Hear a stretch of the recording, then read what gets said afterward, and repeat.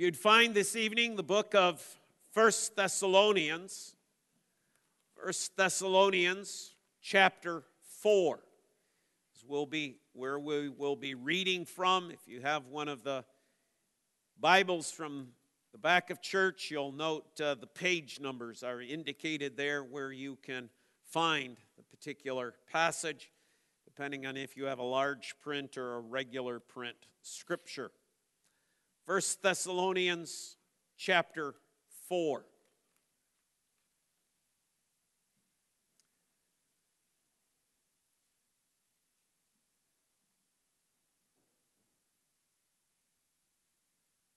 I'm going to begin reading at verse 13, reading through verse 11 of chapter 5.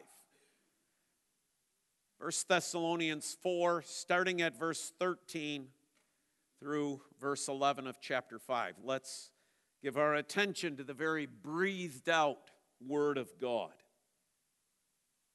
But we do not want you to be uninformed, brothers, about those who are asleep, that you may not grieve as others do who have no hope.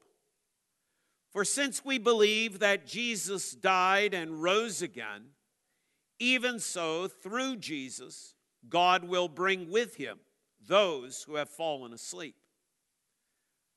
For this we declare to you by a word from the Lord, that we who are alive, who are left until the coming of the Lord, will not precede those who have fallen asleep. For the Lord himself will descend from heaven with a cry of command, with the voice of an archangel, and with the sound of the trumpet of God. The dead in Christ will rise first. Then we, who are alive, who are left, will be caught up together with them in the clouds to meet the Lord in the air. And so we will always be with the Lord. Therefore, encourage one another with these words. Now, concerning the times and the seasons, brothers, you have no need to have anything written to you, for you yourselves are fully aware that the day of the Lord will come like a thief in the night. While people are saying there is peace and security, then suddenly destruction will come upon them as labor pains come upon a pregnant woman, and they will not escape. But you are not in darkness, brothers, for that day to surprise you like a thief. For you are all children of light, children of the day. We are not of the night or of the darkness. So then, let us not sleep as others do, but let us keep awake and be sober. For those who sleep, sleep at night. Those who get drunk are drunk at night. But since we belong to the day, let us be sober, having put on the breastplate of faith and love, and for a helmet, the hope of salvation.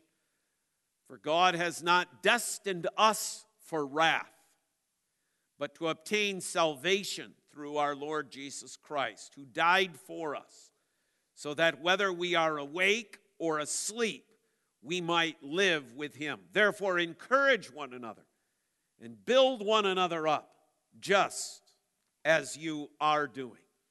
Thus far, the reading of God's word. Let's again bow in prayer. Shall we pray? Dear Lord and Heavenly Father, we thank you once again for the privilege to meet together with God's people this evening and open your word. And Father, this portion of your word is just brimming with hope, and we praise you for that. It was a word that was needed in the days of the Thessalonians, and it's needed in your church today, and we praise you for it. And if there's any within earshot of this message that do not know that hope, Father, work in hearts and minds. And Father, we just pray that it will accomplish everything that you have in mind. Be with Pastor Bob as he brings this message, and give him everything that he stands in need of. All this in the precious name of Jesus our Savior alone we pray. Amen. Amen. Thank you, brother. This morning we only had 2 points. Tonight I have 4, so that's 6 total divided by 2 services. That's 3, so you're still getting your 3-point sermons. It still works out mathematically. 4 points. 1, the temporary condition. Secondly, a known return. Thirdly, an unknown time. And fourthly, a definite result. First of all, a temporary condition. Within our congregation, not as far as membership of our congregation, but within our congregation, loved ones have passed away this week.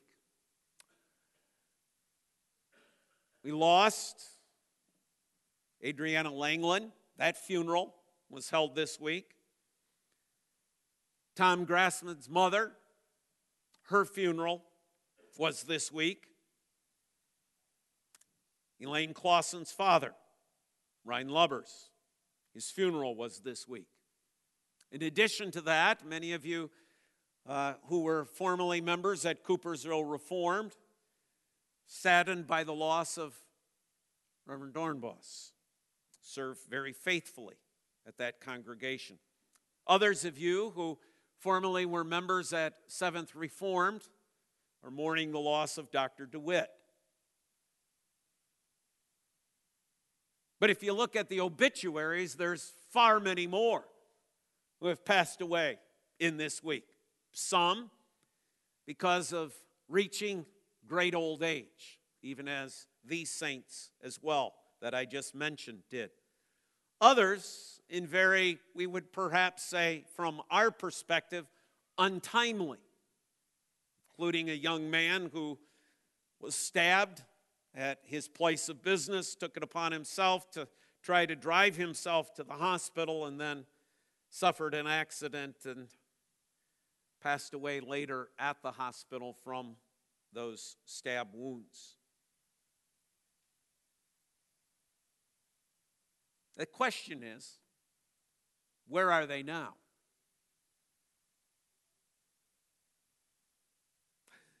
The answer is the following.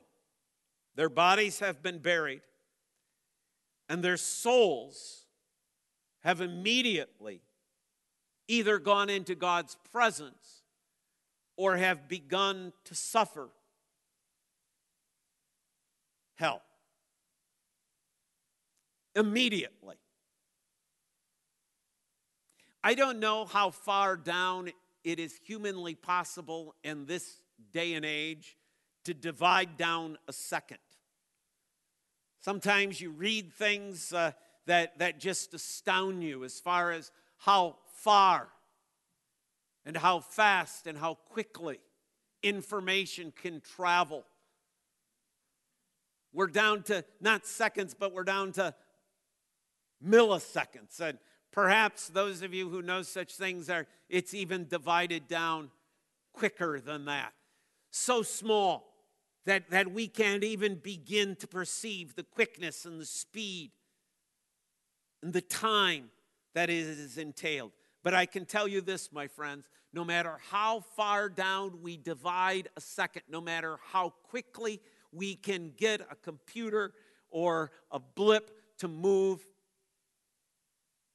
there is never that period of time between the death of an individual and the placement of their soul in either glory or hell. There is no time frame between that.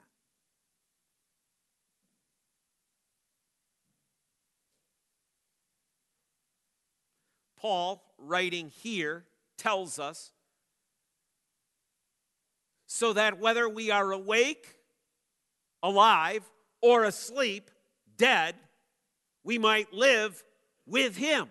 Now, Paul, writing to believers, of course, here, the church at Thessalonica, is saying as believers, whether you live or whether you are dead, there is not a moment in time in which you are apart from the Lord.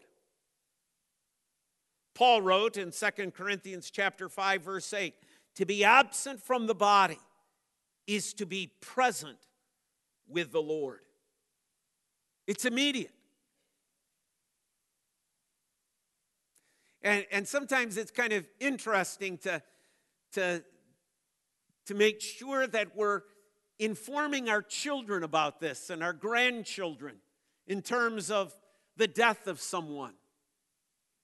I heard of one relatively young person. They weren't really a child. They were actually a young person who thought that a person's soul did not leave their body until the funeral service. And I thought, well, I think I get that. I think I understand that, because sometimes that's the way we act. We treat a person who is dead as if they are not yet in glory or not yet in hell. In regards to the young man that I mentioned previously, if you read the obituary as it appears online or in the paper, you will note that tonight at 7:30,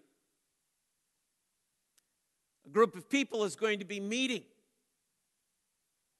And the specific reason they are going to be meeting is they're going to be praying the rosary for him.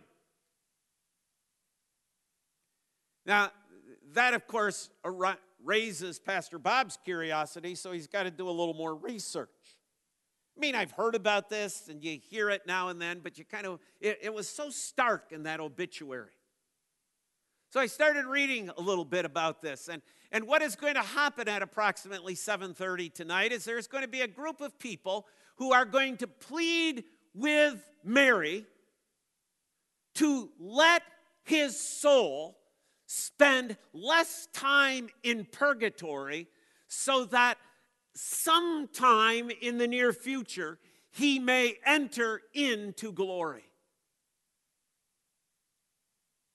I'm not commenting upon the young man's eternal state, but I am going to comment on the utter foolishness of such a practice.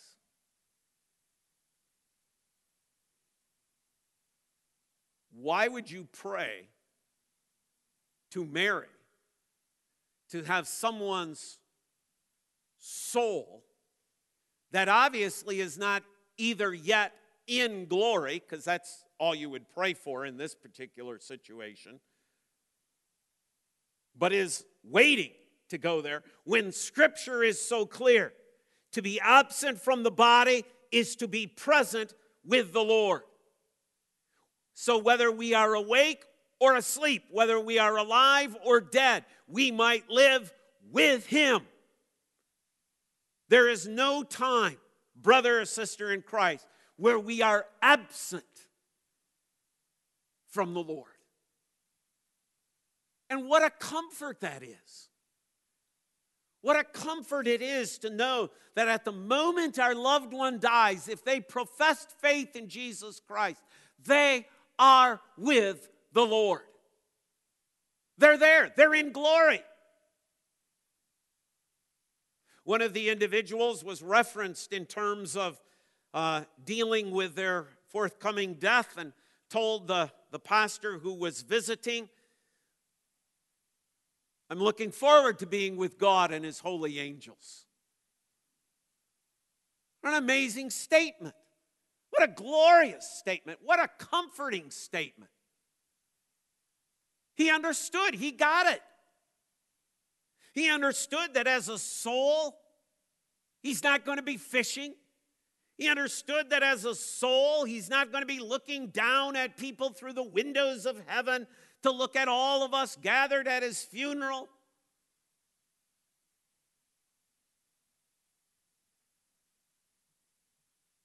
He understood that going to glory was not about a reunion with two wives.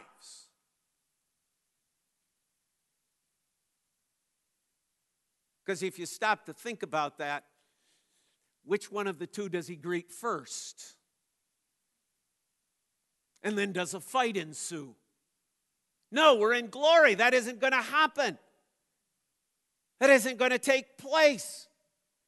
See, he understood the proper perspective. He is a soul. And there as a soul, he is simply experiencing the glory of seeing God face to face and being amongst the holy angels that are there to serve God day and night.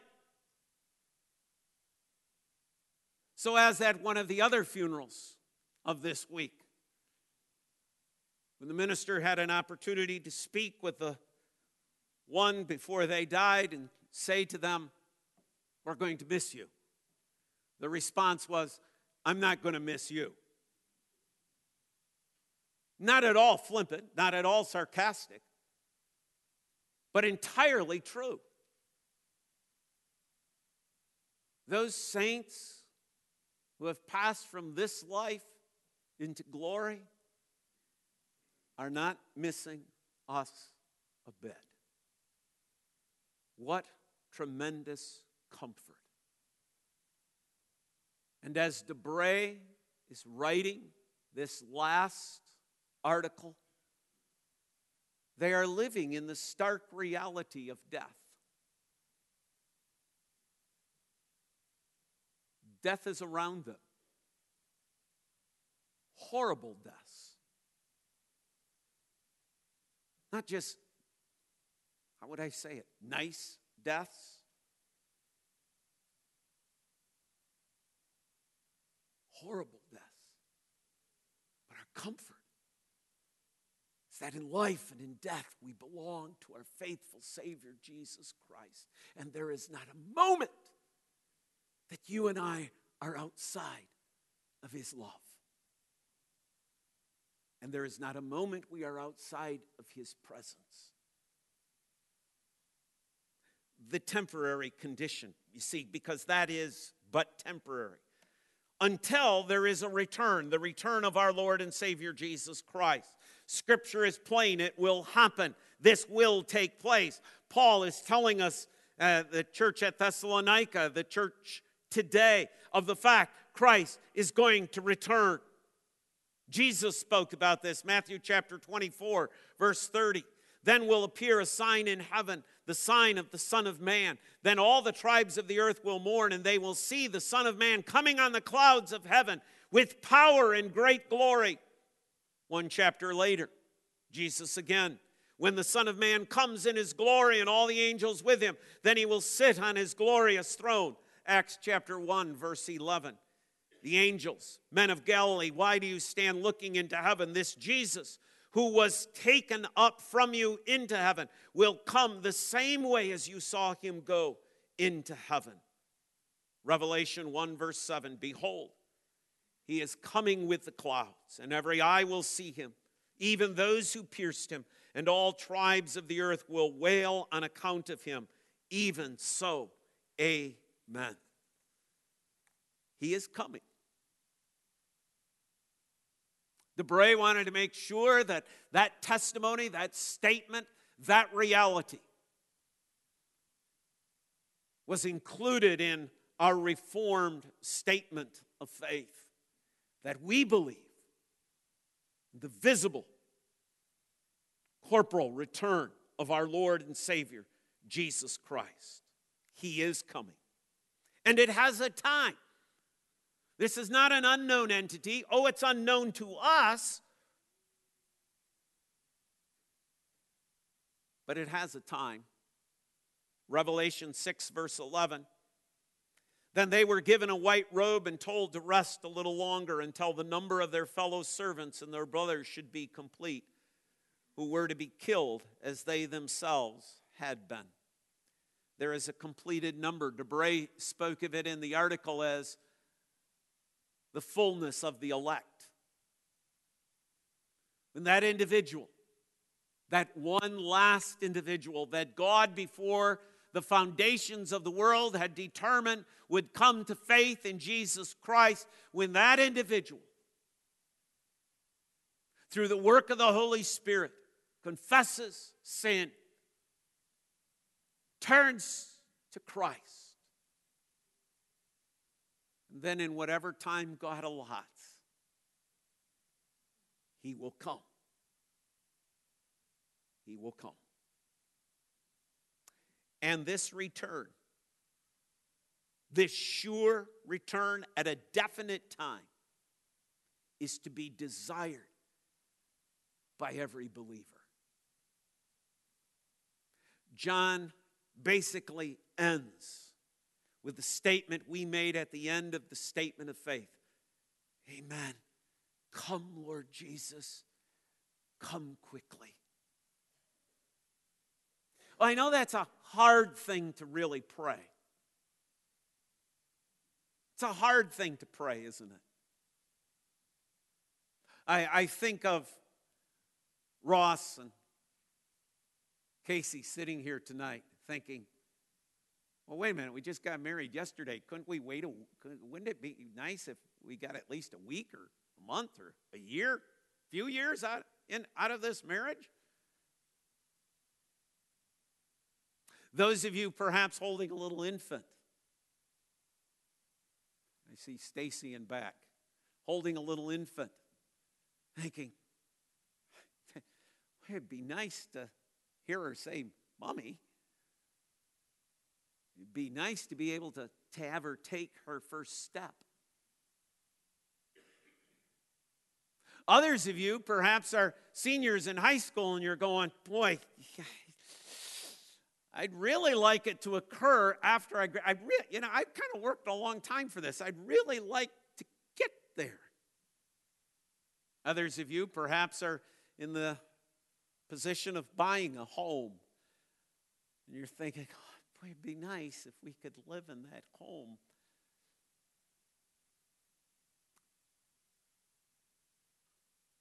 And we could all come up with our reasons, couldn't we? People of God, the return of Jesus Christ will bring such a surpassing, blessed joy that even though these events that I've just spoken of are wonderful, are beautiful, are joyous, are treasures for us to hold on to, they are small, little, in comparison to the blessing of glory forever and ever and ever. I can't understand that. I have trouble conceiving of that. How could something be better? I'm awaiting the birth of 3 grandchildren in a month, but the Lord tells me it will be, Bob. It will be. Pray. Come, Lord Jesus, come quickly. That which is going to happen, that which is going to take place, that which we will see, that which we will experience, far surpasses any joy that earth can bring. For none of it will be tarnished with sin, and it will never end. It will never end. Amen. Come, Lord Jesus, come quickly. So it's a known return, but as I mentioned, it's an unknown time.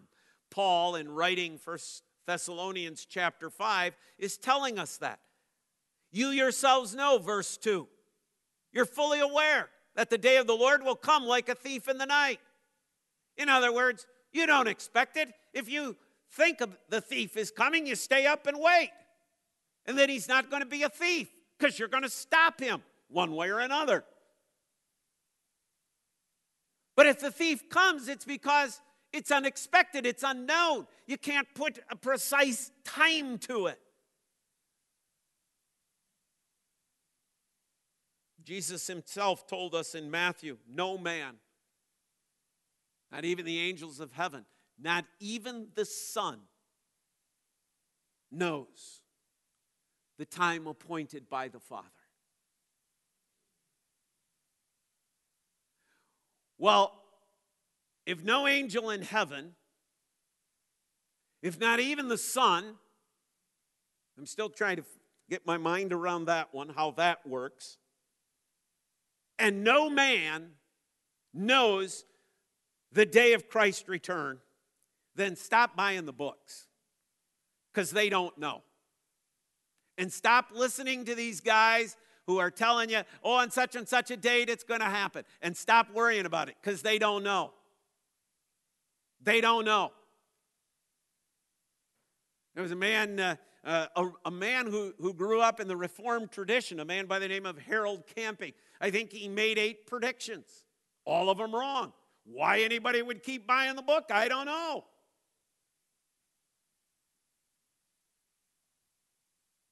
No man knows. It is unknown.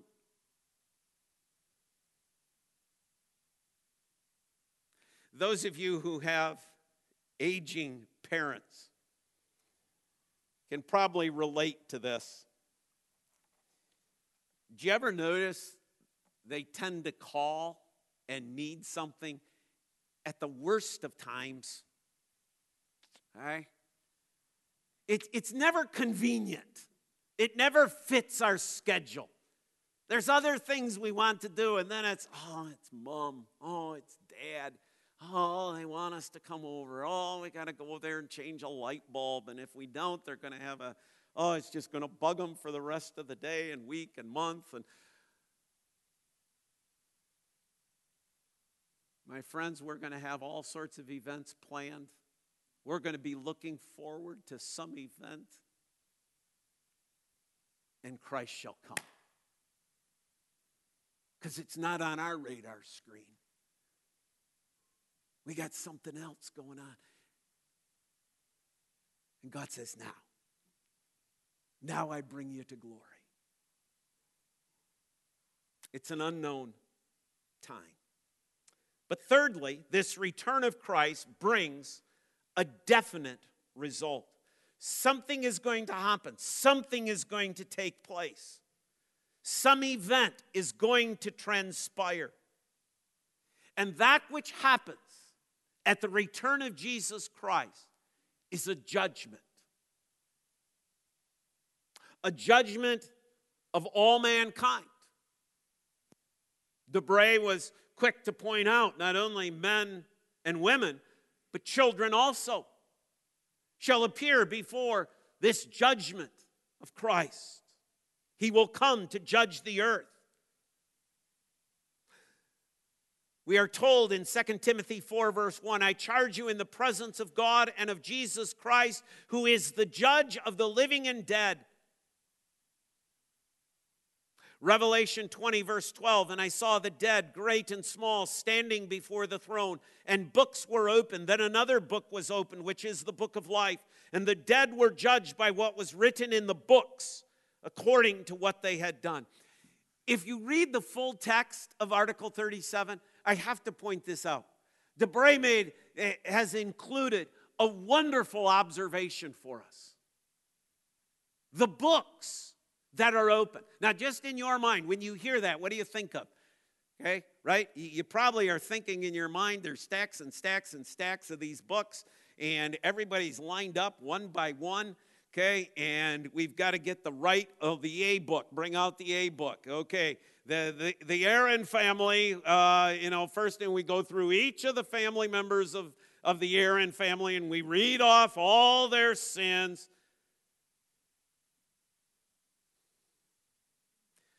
Debray said, the books are the consciences of each individual. As we stand before the holy Christ, our consciences are opened, and we become aware of all the sin that we have committed. We just had the passage this morning in high school, Sunday school class from Romans chapter 1. What does mankind do? Mankind suppresses the truth. Yeah, that's what we do with sin too. We suppress the sin.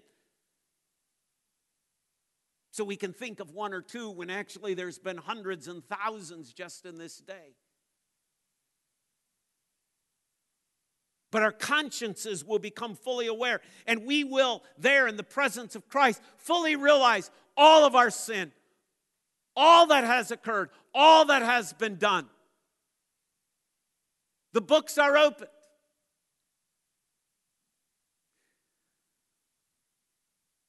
But the passage in Revelation tells us there is another book that is open. That book is the book of life. You understand the difference? The difference is this. Every unbeliever on that day of judgment will stand before Christ, and their minds will be filled with all of the sins that they have committed, all of the wrong they have done, all the spurning of Christ from the child, from the infant. God will open that mind so they become fully aware of the sinners they are and of the judgment that is coming. But for the believer, their mind is open to Christ. All that's there for you and I is Christ.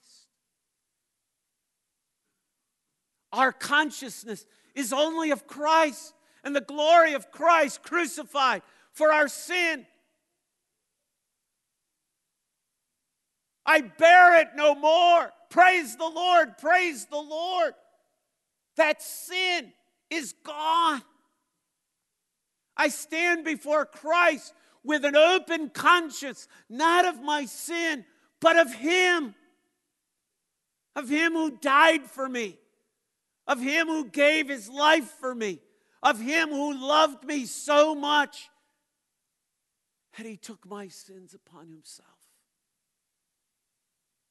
and was treated as a sinner for my sake.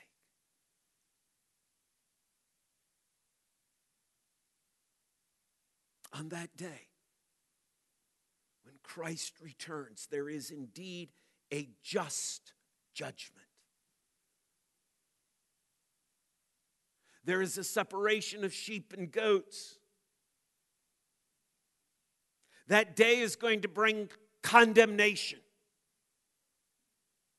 hell. Sinners whose minds are open to all of their sins will understand the righteous condemnation. Away from me. Depart from me. I never knew you. And will endure the eternity of the wrath of God forever and ever and ever.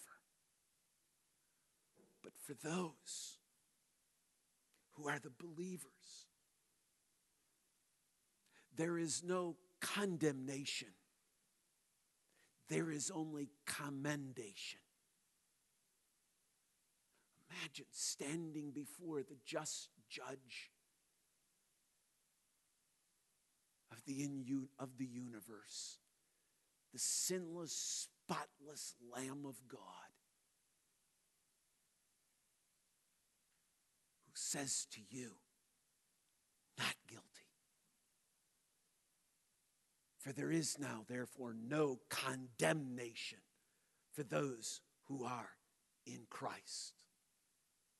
If there is no condemnation, then not even my conscience will condemn me on that day. Oh, today, like Paul in Romans 7, does that conscience condemn? The good that I would, I do not. The evil that I would not, that I do. But on that day, see, that's why it's amen. Come, Lord Jesus. Come. I can't wait for the day when my conscience will only declare, not guilty, not guilty, not guilty. And when I hear the voice of my Savior say, come and share in the blessedness of my presence. Enter into your eternal home.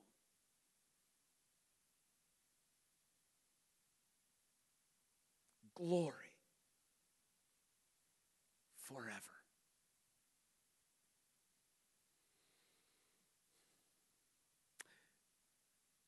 As the people living in Thessalonica faced the persecution of their day,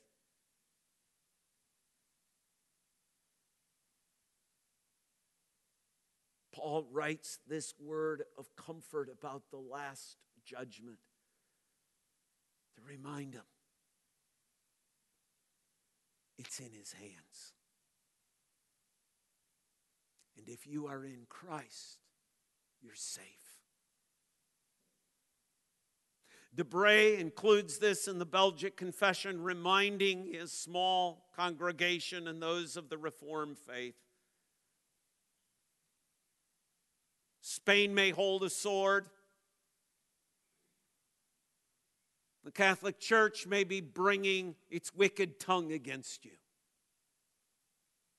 But there is coming a day of judgment. And they will realize their sin. And if they die without Christ, they shall be punished forever. But you, hold the faith. Keep the faith. We believe over and over and over again. That congregation of the lowlands, we believe, in spite of whatever opposition this may bring. My brothers and sisters, can we do but less?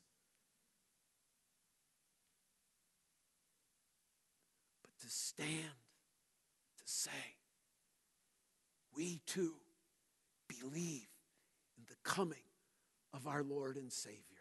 And we not only stand and state it as a statement of faith, we are bold enough, we are courageous enough, we are hopeful enough to pray, amen, come, Lord Jesus, come quickly. And God's people say, amen. Father, thank you. What a hope, what a promise. And as our brother Ken prayed before the message, Lord, we would pray again. If there is anyone here this evening who is without Christ, Father, we would pray that you would pour out your Spirit into their hearts and into their lives, that they might come to know Christ. And Father, as we have opportunity in this week to speak to a bunch of dead people walking, truly the living dead of this world, oh, Father, may we open our mouths to the glorious truth of Christ. In His name we pray. Amen.